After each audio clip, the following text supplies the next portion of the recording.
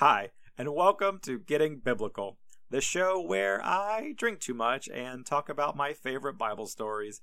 I am Matt Smith, your host, and thank you for joining us today. All right, here we go. Welcome to the inaugural, the first ever, the pilot episode for the series, for the show. We have a lot to cover here in this episode to get things started, to lay the foundation for everything that we're going to do. We've been working on this project for a while now and just super excited to finally be launching and getting this out into the world for whatever that's worth. And I hope as you listen that it shines through just how much we love these amazing, fantastic, sometimes a little bit ridiculous, but always great stories, and how happy we are to be sharing them with you and looking forward to you joining us on this journey and just all the fun that we're going to have. So let's go ahead and get started. As with any good pilot episode, for today's show, we're going to be setting the premise for what you can expect to hear in future episodes and where we're going to go and what the format's going to be and all that fun stuff. The show is, of course, called Getting Biblical, which biblical is a made-up word that I invented for the show that combines the words Bible and, of course, alcohol. Now, you may be asking, but Matt, that's kind of weird. The Bible and alcohol don't normally go together. And my reply to that would be, well, that's not actually a question, but I get your point. A lot of people don't believe those two things go together. And while one might try and rebuttal that with pointing to the fact that Jesus' first miracle as he was entering the ministry was turning water into wine at a party that had run out of wine, thus saving everyone there from doing a beer run when they were too drunk to drive. Or the fact that so many of the Hebraic feasts encourage some slight drinking. Passover alone has no less than 4 glasses of wine during the ceremony. Aside from all that, the real reason we've decided to combine these two topics together into a show is, well, to put it bluntly, I just really wanted an excuse to sit alone in my room and drink and talk to no one in particular out loud and not feel like a total crazy person. So there you have it. The secret's out. Welcome to the show. That's the premise. But in that vein, we're going to start off this show like we plan to start every episode in the future by talking about what I am drinking. Whether you're at work or at the gym or something on the treadmill, you can live vicariously through me just a little bit. So we're sharing that. Since today's pilot episode is a bit of a celebration, I've decided to bust out my special occasion scotch. Lagavulin 16, arguably one of the most definitive scotches on the market. Lagavulin has seen a bit of a rise in popularity, especially in the United States pop culture realm, thanks to being featured several times by none other than the king of Give Me All the Bacon and Eggs You Have himself, the character Ron Ulysses Swanson, played by Nick Offerman on NBC's Parks and Recreation. In case you weren't aware, Lagavulin was mentioned by name, shown on camera, and shown being drank multiple times throughout the series, and Ron Swanson himself even visited their distillery in Scotland in an episode. Pretty much a ringing endorsement if I've ever heard one.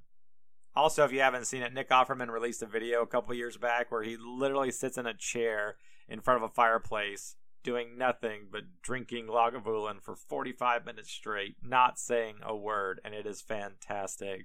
If you need to set the mood this coming holiday season with an electronic fireplace, I would recommend to find that video and put that on.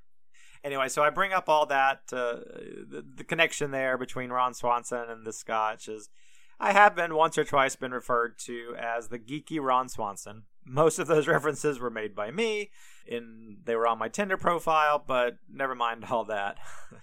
Because of that affiliation, this particular bottle was given to me for my birthday this past year by my best friends in the world. And to even add on an extra layer of Ron Swanson inception, to go with the bottle, they got a storage box, a whiskey box from Nick Offerman's woodshop. It's amazing. It goes together. I'm going to take a picture of it all, and it's going to be on the Instagrams. If you have any interest, that's what's in the picture. Just know, anyway, that this is a special bottle. This is a special occasion, and you're here a part of it. So I hope you feel special and a part of something, because you are. As for the scotch itself, it is amazing. The first time I ever had it, it felt like discovering a whole new world of flavors in a glass. As I said earlier, is one of the most definitive scotches. It stands with some debate shoulder to shoulder with the likes of Lefroy and Ardbeg and others in all their peaty glory. I really can't recommend it enough. Be warned, however, if you aren't familiar with single malt peated scotches, it will put hair on your chest. I mean that in the best way possible, of course, but just know what you're getting into a little bit. That being said, I want to take a moment to discuss the future of booze on this show. You can expect every episode for us to do a quick rundown of what I'm drinking, with a Julius Caesar-esque yay or nay critique of what I'm drinking, along with maybe a fun history lesson or just general information that I find fascinating. What you won't get is an overly pretentious, long-winded, nosing, and flavor profile description. None of the, oh yes, Nigel, you can really smell the apricots and squirrel turds. And I do believe, if I'm not mistaken, at the time of the bottling, the head distiller, brewmaster, was going through a divorce, thus tainting the molecules. That's not what I'm planning. That's not what we're doing. That's not what the show's about. Not that there's anything wrong with any of that. Just there's other shows for that. You can go listen to them. People that do it much better than I, because that's really the reason. The big reason that I'm not doing it is because I am not any good at it. My opinion and interactions with whiskey and such is akin to how the Supreme Court views pornography. I don't know how to define it exactly, but I know it when I see it, to paraphrase. That's kind of how I am. So that's what you're in for on the show. Second thing about the booze. The show's just starting out, so we're having a ton of fun right now just going through my own personal collection and the things that I like, and we're starting to buy more bottles to talk about on the show. That being said, and I know that we are jumping the gun here in this first episode in the first 10 minutes, but I am 100% fully and completely open to being a sellout. And by that, I mean send me free stuff.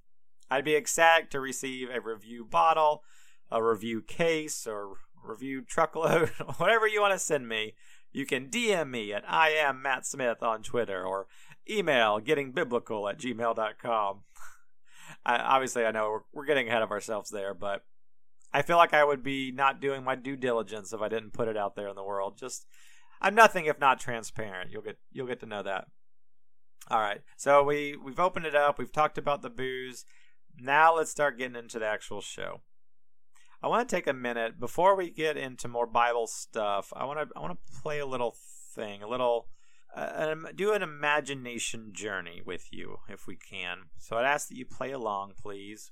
Now, not trying to be weird or ask you to close your eyes or anything creepy like that. I'm sure you're either driving or you're at work or you're on a treadmill or something, but just kind of in your mind, play along. So imagine, we're going to fast forward. You're at the end of your life. It was a good life, a life well lived, and you shove off this mortal coil.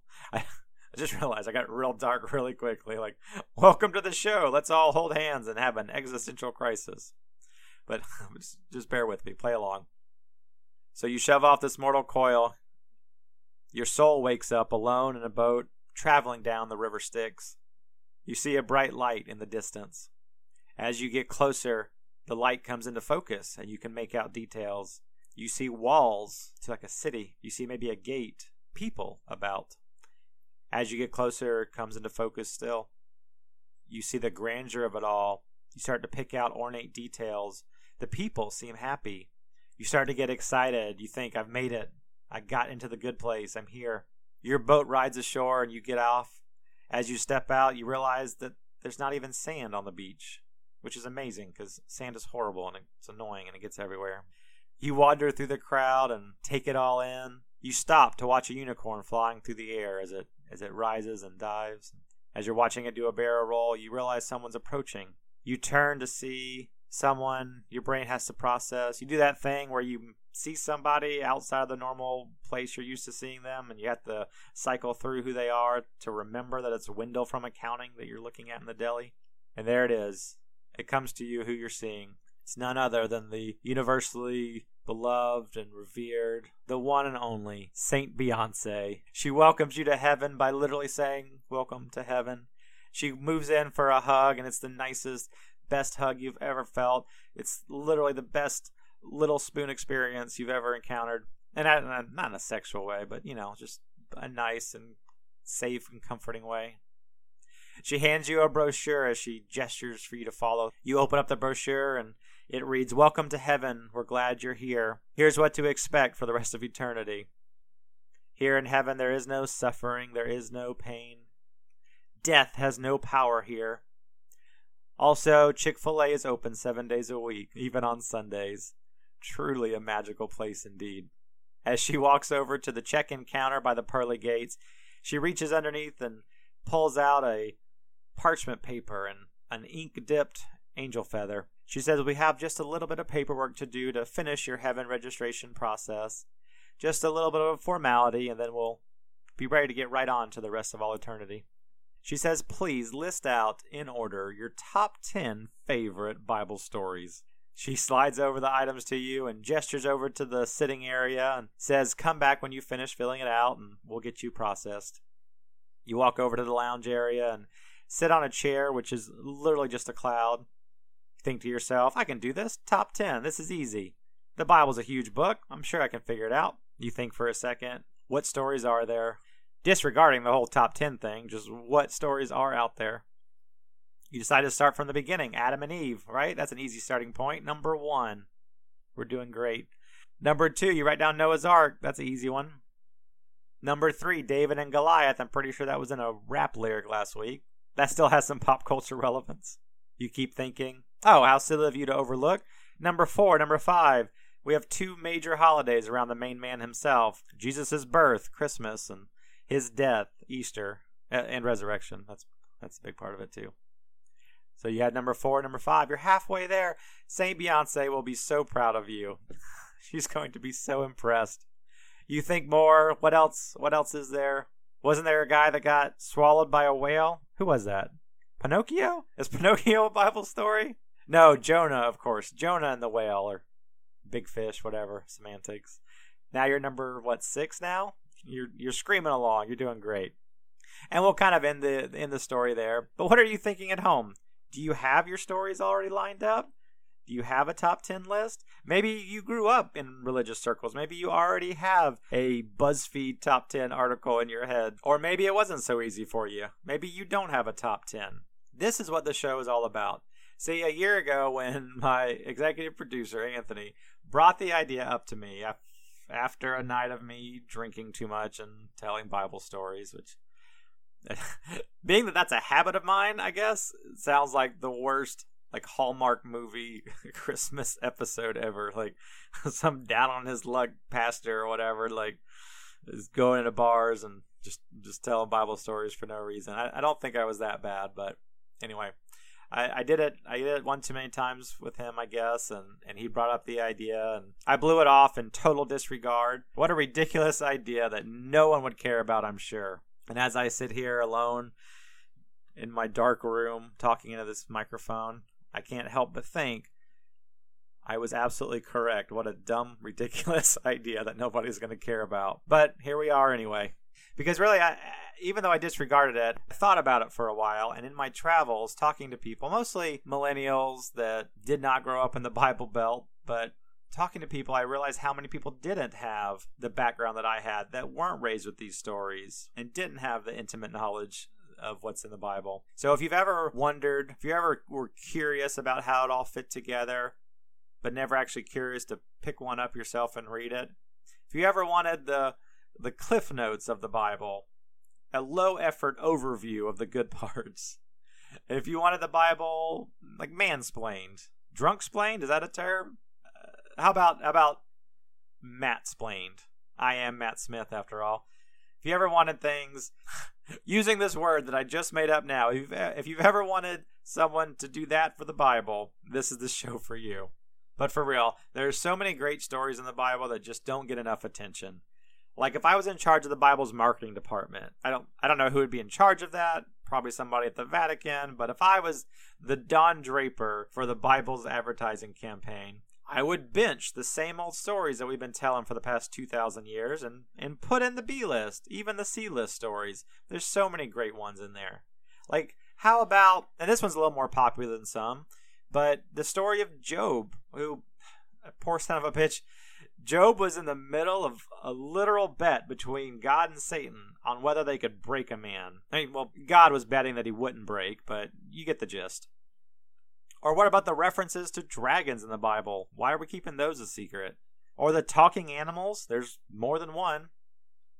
Or what about the prophet of God that was such a good guy that God wanted him to get a free pass up to heaven without dying? Just skip over the whole dying process.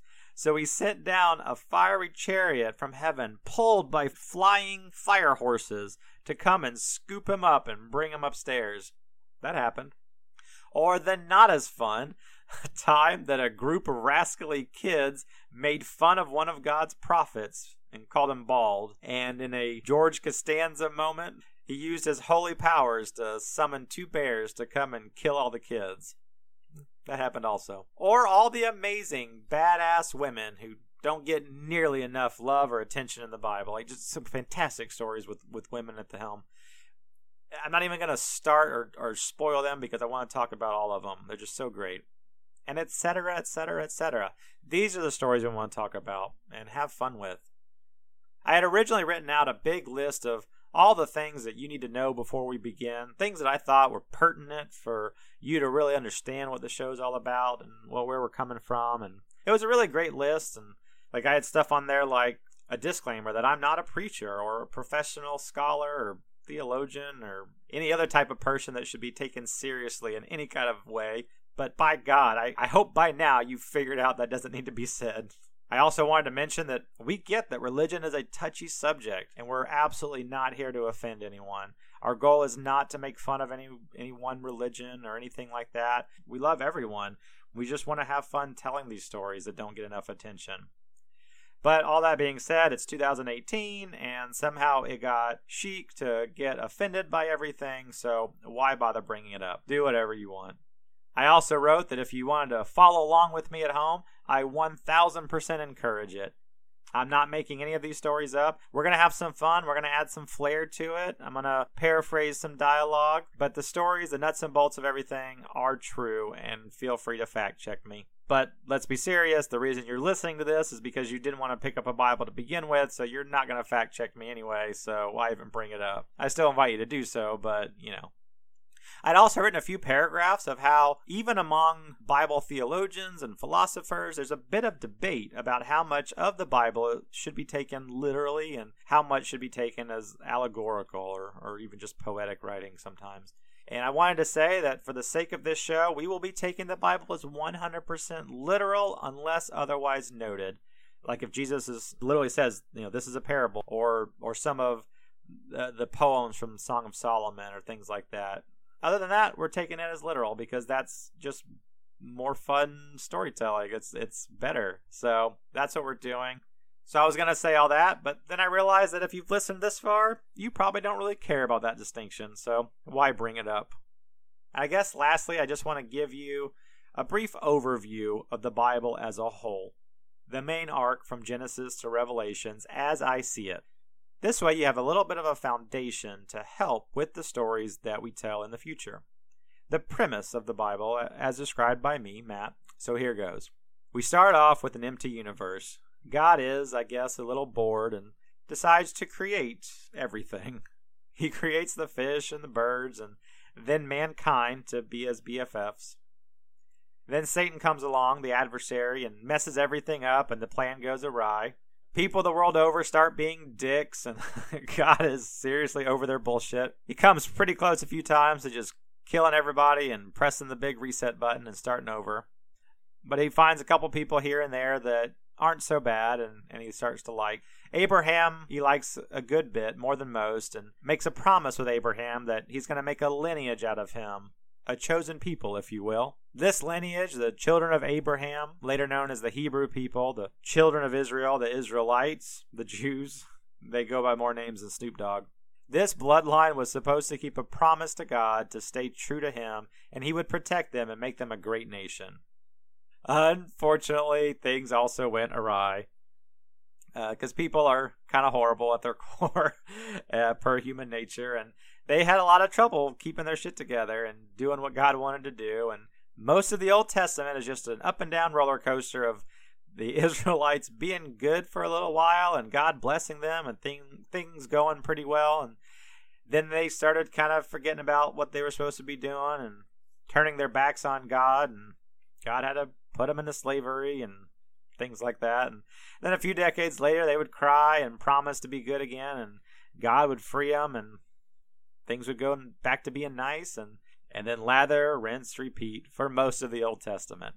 Then by the time the New Testament comes along, God kind of decides that this whole one lineage thing is a little restrictive. So he decides to create a way that anyone, anywhere can get their affairs in order and be one of the quote-unquote chosen people themselves.